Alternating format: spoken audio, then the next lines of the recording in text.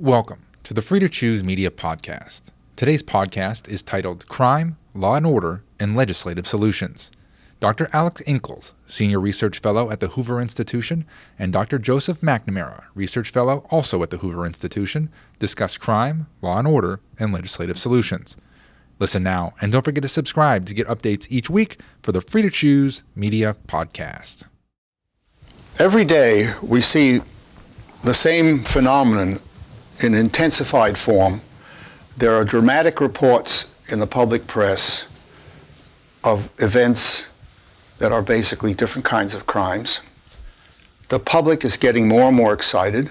It feels very threatened, not just because of these stories, but because people have a sense that close to home, somehow, crime is invading their lives in ways that they feel it should not. Their response to this may be exaggerated because they haven't studied the subject in depth, but it's natural and understandable.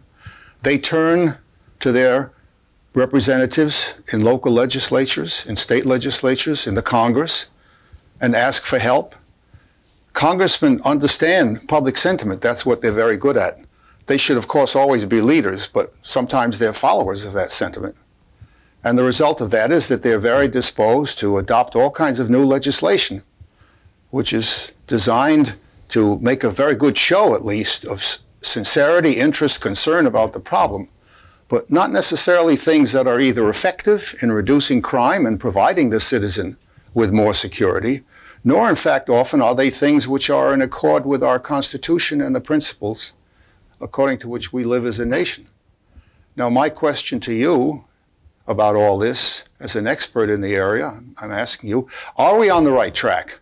Or are we off in some wrong direction? Will the things we're doing get the results that people hope for, or will they in fact simply be gestures that don't get us anywhere? I think you're absolutely right. The fear of crime, the perception of crime is really in contrast to what we're seeing, that we had a significant decrease in crime last year. But the political rhetoric is, I think, exacerbating the public fear of crime. And the reason the public is so frightened, as you indicate, every night on the evening news, a new horror story is shown with a child kidnapped and murdered, bodies being wheeled out from a shooting in Los Angeles or Chicago or New York.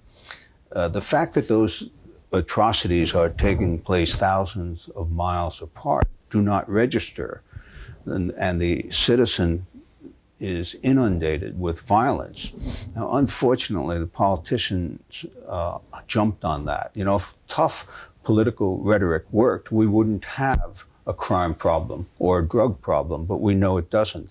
What I'm afraid is that many pieces of legislation coming out of this eagerness of elected officials to bolster their own popularity by passing laws that are counterproductive will worsen crime.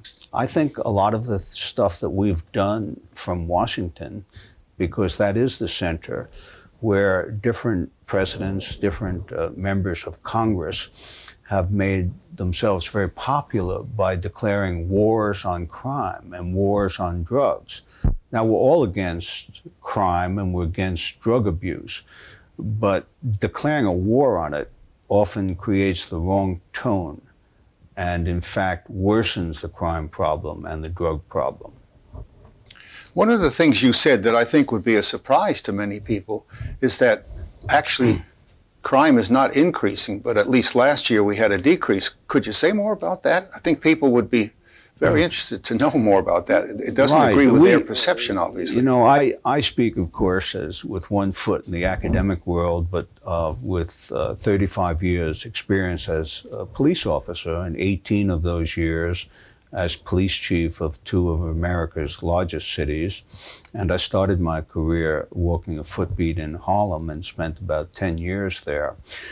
And I've always found the perception of crime and the reality of crime to be different. But I think because of television getting much more efficient and the way in which the satellite and their own new technology enables them to take stories and televise these grisly scenes that occurred thousands of miles away and to bring them into people's living room every evening has definitely increased public fear of crime.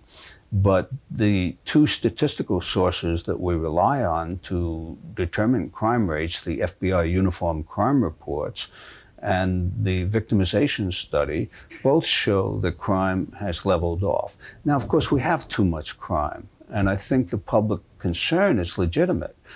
We take the case of Polly Klaas, the little youngster who was kidnapped and murdered from Petaluma, California. That's a crime that touches everyone with a heart, because here is a little innocent child, beautiful child, taken from the safety of her own bedroom. Everyone can identify with that.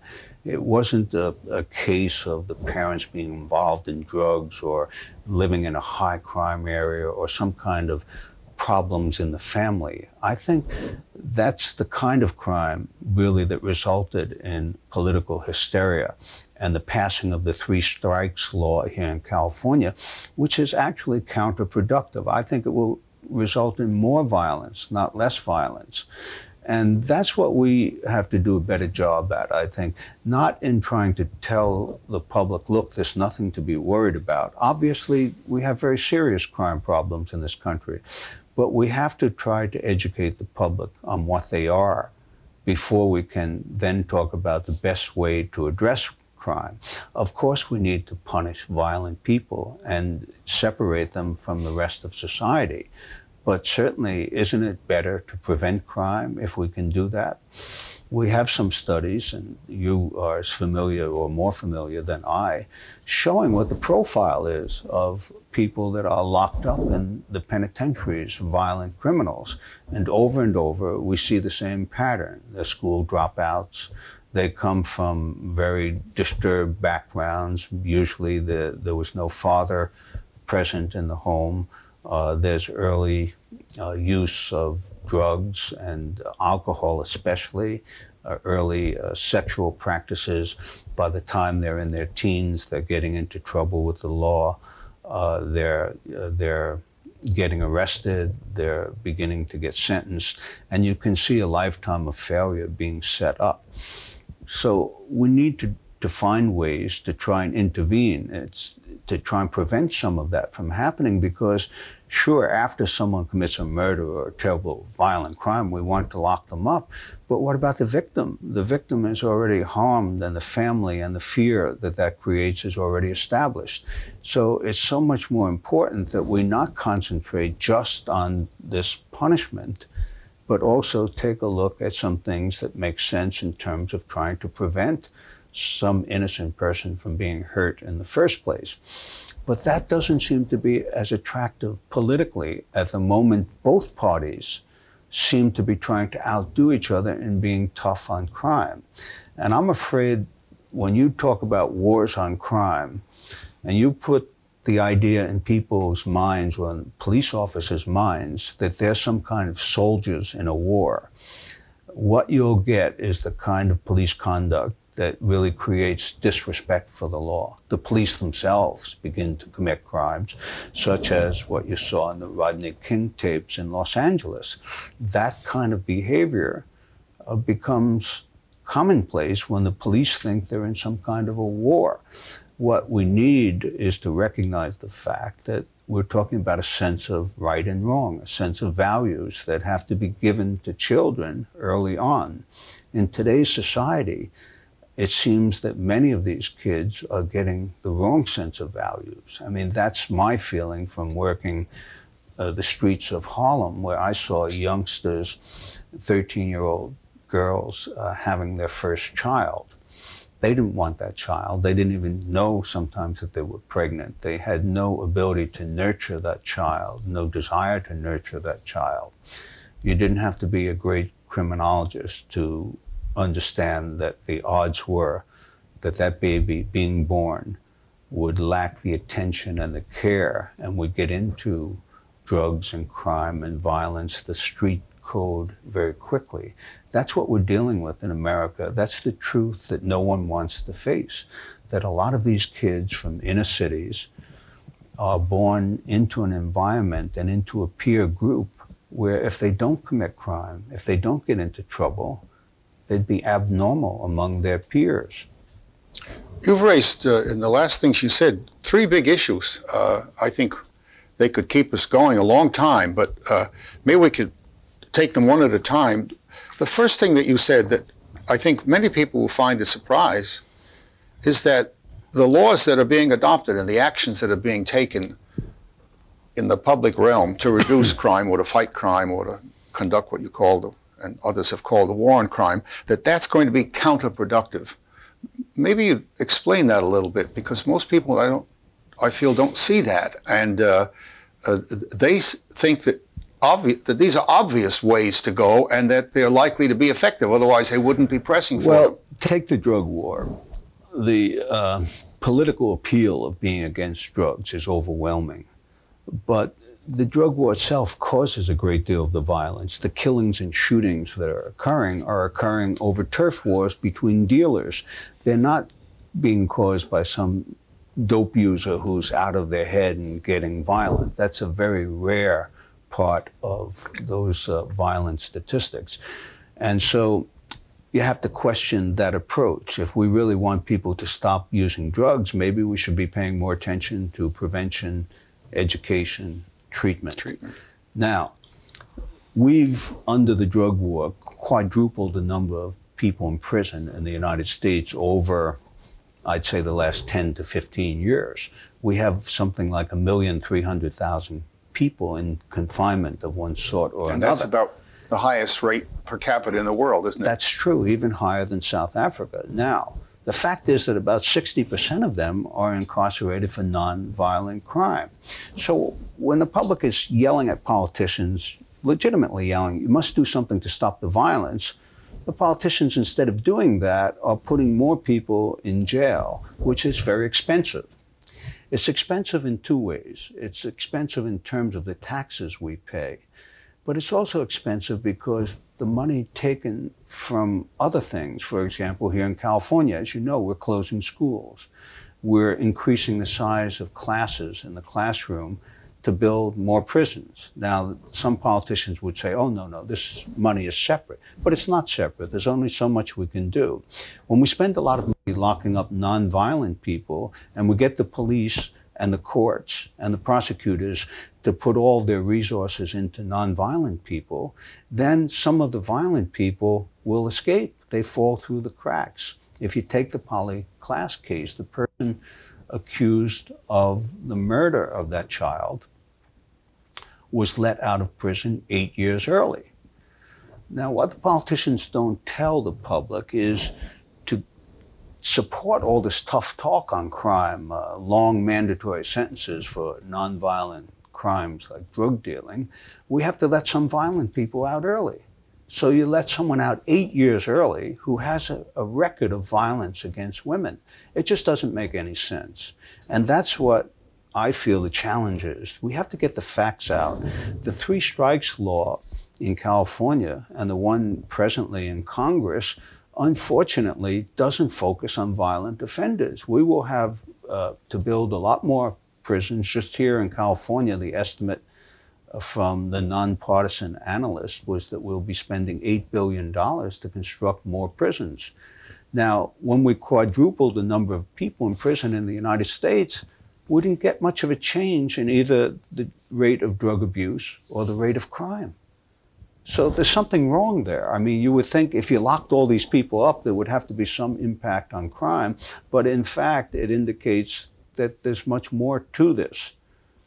I think you've targeted something very important. In fact, that's how I'd sum up what you're saying, is that if you want to fight crime, you have to know how to target the key objects that are out there that are producing the most crime or producing the kind of crime that is most disturbing to the community. And that a lot of what we're doing now, especially I think, in my view, in the general elaboration of the so-called war against drugs, which I think is more important than the war against crime in the political realm, and which I think by and large has to be understood to have failed in its purposes pretty much. But concentration in that realm leads to the kind of thing you're describing. In fact, this whole process could be characterized as something which produces a lot of unintended consequences. We mean by that while you're trying to achieve some purpose that's proper and legitimate, in fact, you have side effects that you didn't intend that undercut the whole purpose of your operation and make your effort on the whole quite ineffective. And sometimes not just ineffective, but cause it to do things that you wouldn't want to be doing. In that connection, I wonder if you'd comment on the most recent situation where, in order to find guns in a public housing facility, something happened that seemed not just ordinary search and seizure, but actually ended up violating basic constitutional rights and privileges. Yes, the Taylor Homes federal housing development in Chicago had been the scene of so many shootings, primarily gang shootings and drug-related shootings, that some of the tenants there actually asked the police to search apartments. Now, the Fourth Amendment is very strict on that. The police can search only if they get a warrant approved by a judge under some reasonable grounds of suspicion. However, the police did sweeps of these apartments. And what's interesting is they didn't find very many guns at all. I think they only found about 20 guns to thousands of apartments in that housing project. And the shootings didn't diminish very much. But some of the tenants quite justifiably said, wait a minute, we resent you busting into our apartment and disturbing us and searching. We're not common criminals, we're people, we're citizens with rights. And they went to court, and a federal judge issued an injunction and said that the police could not do that. Now, here's the point of it. The police said they were doing it because of their need to protect the safety of the people, but after the judge issued the injunction, the police did what they should have done, and the government did what it should have done in the first place. They assigned a lot of police there, and the shooting stopped. The police do, under previous court rulings, have the legal authority to pat someone down, to frisk someone in a high crime area that's suspicious like that, so they could have stopped the shootings. But instead of doing their job efficiently, they hid behind the Bill of Rights and said, that's the reason we can't protect the people. Now, in the end, that disrespect for people runs against the values that we want to teach youngsters right from wrong. It's kind of police stormtrooper tactics. The shame of it is the President of the United States, instead of guaranteeing those people who live in a federal housing project the level of protection they deserve, he directed the Attorney General, the head of the Justice Department, to find ways for the police to search apartments. Now, the agency that investigates police violation of civil rights is the Justice Department. And the president asked them to find ways to let the police circumvent the Constitution. Now, I'm a tough cop. I believe in good, firm policing, and I believe in punishment and so on. But I also know from my experience that no police can succeed without public support. And if the public can't tell the good guys from the bad guys, if the police are violating rights and seen as criminals, what do you do?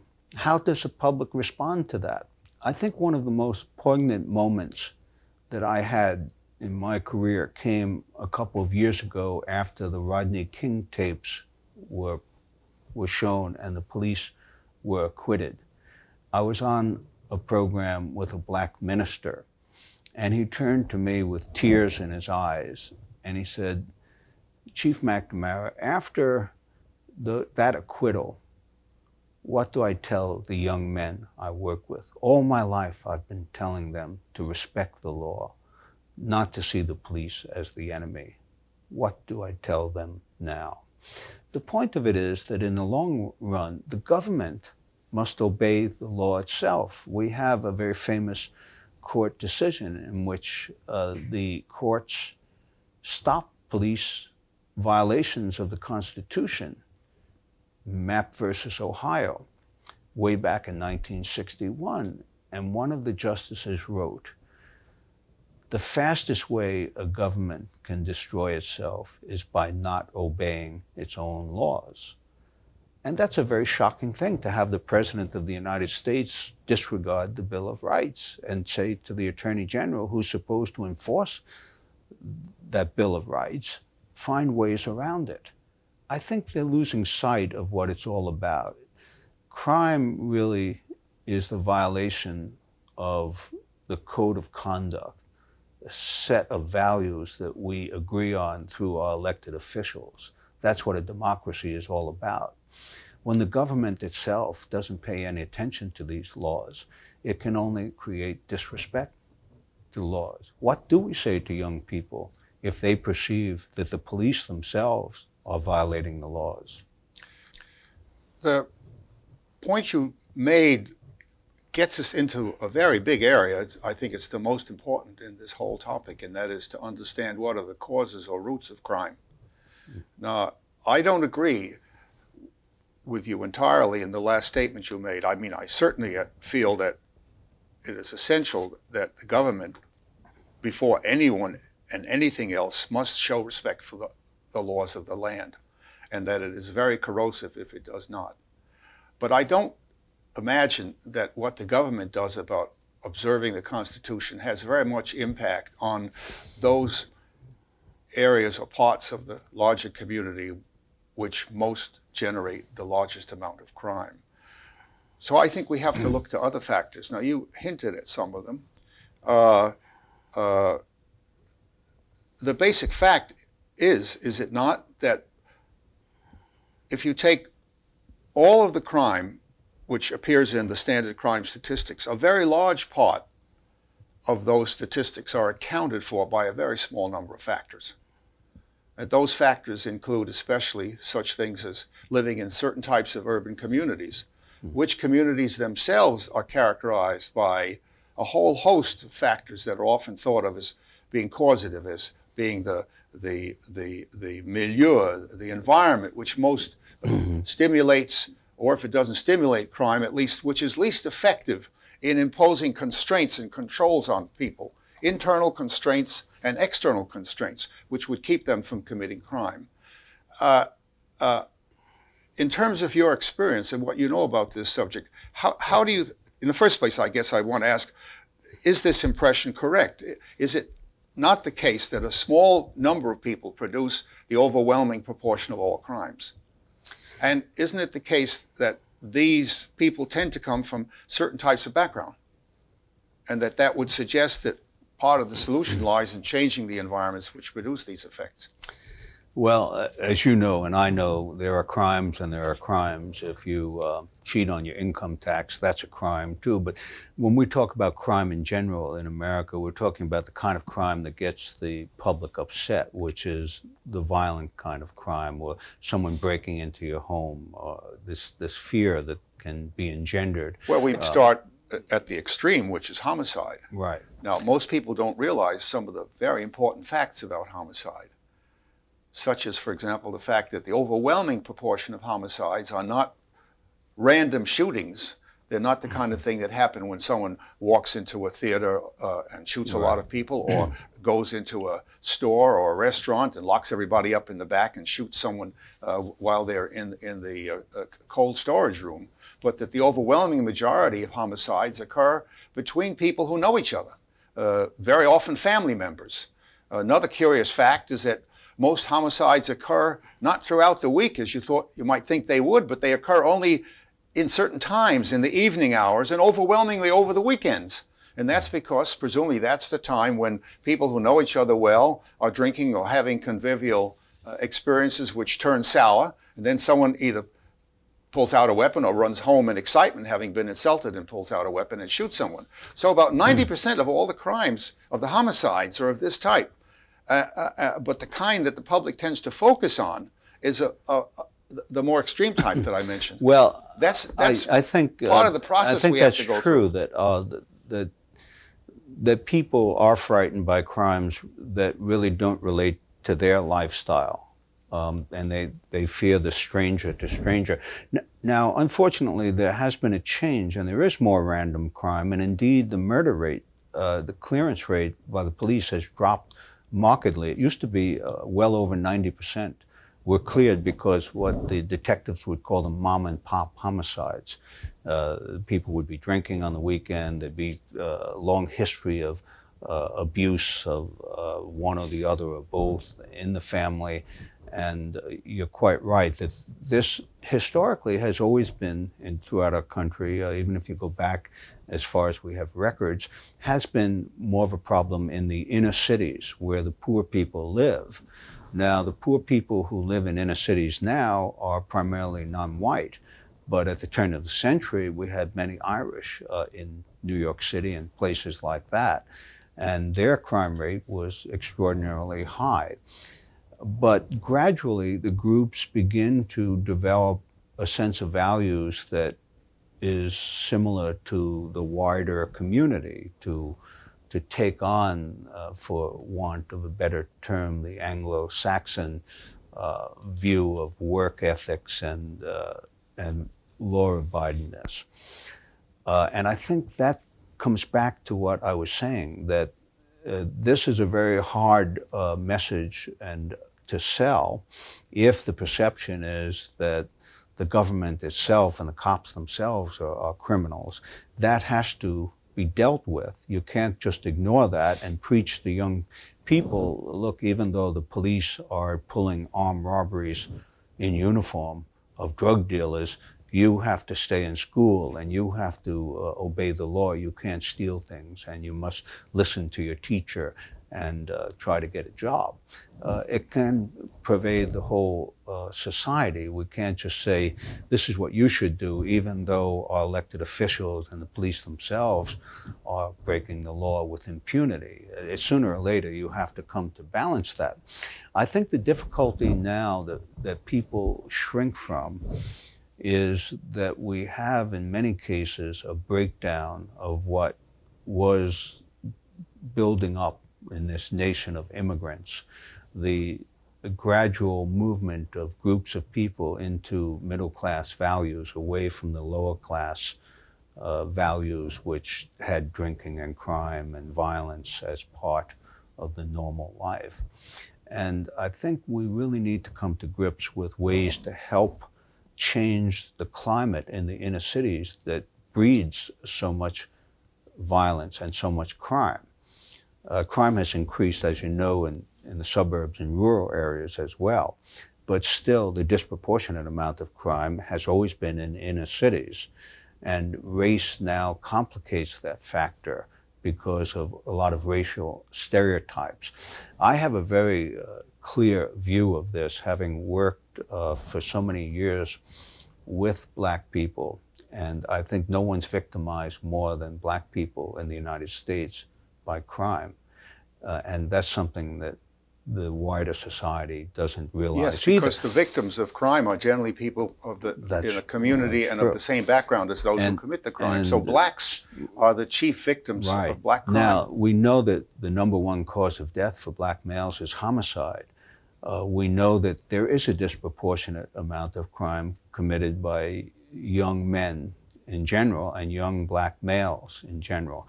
I think part of that goes back to the war between them and the police. Early on, if there's that kind of attitude and action by the police, these kids do develop a self-identity of criminals, of being the enemy, and many of them are arrested over and over again, as you know.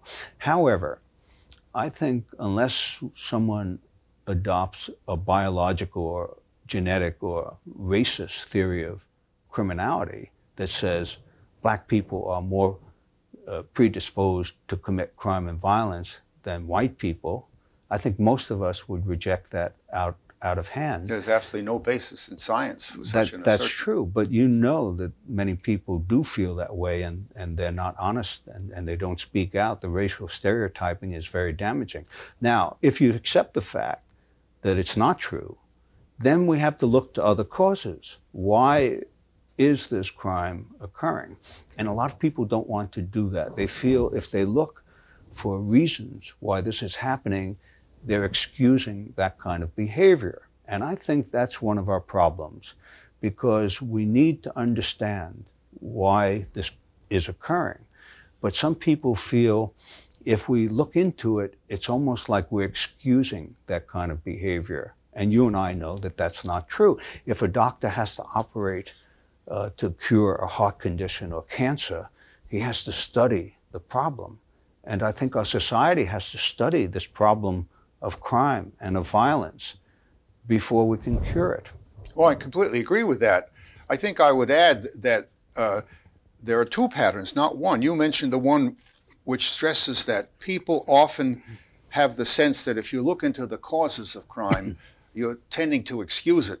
There's another part of the population trying to be very defensive of their own communities, who feel that if you're looking at the problem and you focus mainly on their community, that's in part a way of condemning their community. Mm-hmm. I think both of these groups are making a very big mistake, right. Not only from the point of view of the larger society, but from the point of view of their own community. I think you're seeing a change there, and I think it wasn't just black civil rights groups that for a time felt, gosh, people are so prejudiced against us already, we don't want to hold this up to look at it. But it was many white social scientists felt the same way, that there are so many bigots already condemning people who are minorities that we don't want to give them any more ammunition. And it's a touchy area to get into. People fear being called racist and bigots and so on. But I think there's been a healthy change. The NAACP, for example, in a conference last year said they have to focus on this matter of black-on-black crime and on violence. And some of the other individual leaders in the civil rights movement are saying that they need to come to grips with this, and they need to recognize that even among minorities themselves, these stereotypes are growing. There was a statement attributed to Reverend Jesse Jackson that he was returning home in the District of Columbia and heard footsteps behind him and turned around quickly, and young men were there, and he said, "Oh, thank heavens they're white." Now, I think, and as he qualified that statement, he was saying that we need to recognize that we've got to do more to intervene to the extent that we can to try and change the patterns in the neighborhoods where those kids are growing up. They grow up in very tough, crime-ridden neighborhoods. And we've got no easy formula. As you know so well, there's no single root cause of crime that we can pull out and say, well, if we just do this, this person won't commit a crime. But on the whole, cumulatively, we do know that a lack of education, that a disturbed family background, that early association with people who use drugs and who commit crime makes it highly likely that youngsters will get into trouble. Now, how we cure that is another question. But I think it's a question that deserves attention. And instead of paying some attention to that area, we seem to think that we can establish a police state and simply lock everyone up. The three strikes laws, by the way, are going to be so costly because we're going to have the analysis that I'm looking at here shows that about 80% of the people in California now facing life in prison are for nonviolent crimes. The third felony was stealing a bicycle. A man who lost his job stole some meat from a supermarket for his son who had cancer. That was his third felony. Are we really going to lock these people up for life? Yes, under this mandatory law. And not only is that inhumane and counterproductive and a violation of our sense of fair play, but it's very costly to lock people up for life and to pay taxes. I mean, how much are we going to pay? If we take a look at the enormous cost of this and say, suppose those billions of dollars were given to businesses to locate in inner cities and provide jobs and job training for that community. See, I think that's a question that deserves to be at least asked. It's not an easy answer, and it's one that you have to be very careful not to be naive about. But no one's asking those questions. We're just building the prisons, despite the fact that for 15 years, as we've increased the incarceration rate dramatically, it hasn't shown any great benefit in reducing crime or drug abuse. Well, people tend to do that which they know how to do or which they find easier to do. Building prisons is something that's a clear-cut operation. You know exactly what you have to do to build a prison. That's one reason why this happens. Whereas reducing the unemployment rate, which is extremely high amongst adolescents in these communities, that's something we don't seem to know exactly how to do. How to keep a family together, which is one of the factors involved. Because I'd want to interrupt you there for a moment, because I think we do get a lot of language now from Washington about traditional family values and family and family and family. The fact is, there is no family when the mother is 13 years old and the father is a 15-year-old boy. That's not a family that's breaking up. It just doesn't exist as a family. And I think we need to be honest with ourselves and say, I feel, for example, that getting some way of influencing those kids not to have children would reduce crime in this country more than all the prisons, than doubling the number of police, than mandatory sentencing, and all the stuff that we're doing in Washington. But it's an area that politicians don't seem to want to talk about. It's not, I hate to say it, it's not as sexy as declaring war on crime and building prisons. Oh, I think they talk about it a lot. The problem isn't that people don't talk about it. I think the problem is that we don't know the specific mechanism which you would have to introduce in order to achieve the purposes we have in mind. Supposing one accepted your statement that you could make a great reduction in crime if you could eliminate most of the incidents in which a 13-year-old girl gets pregnant and has a baby. How does one bring that about? I think neither social policy nor social science people have very concrete and immediate answers. Well, but we certainly have some clues. There has been some progress made on birth rates throughout the world by education, by providing condoms, by providing birth control devices in poor areas. But I take the years that I was working as a street policeman, and I remember at the time it was illegal to display condoms in a store, let alone sell them to a juvenile. Abortion was illegal. Family planning information was unavailable to people who might have been interested in it. And we still see that today in the United States. Politically, a lot of groups are totally opposed to any kind of education in our schools on birth control methods, any expansion of the rights to abortion, and so on. These are hot political issues. I recognize that. But I think from a perspective of looking at the social order, that we have to face up to certain facts, that we really do have a problem and it's getting worse. I think demographically we can expect the group of people, the youngsters from 14 to 24 commit the bulk of crime in our country. That population group is scheduled to increase by the year 2000. And that means pretty much that we're going to have more crime. And those are facts. I mean, it's not something that's a whim, and I don't have any specific proposal, but I think these are things that we should be examining and not merely talking this law and order nonsense and building more prisons and saying everything will be fine if we just hire enough cops. It doesn't work that way. Want more episodes like this? Don't forget to subscribe and get updates each week for the Free to Choose Media Podcast.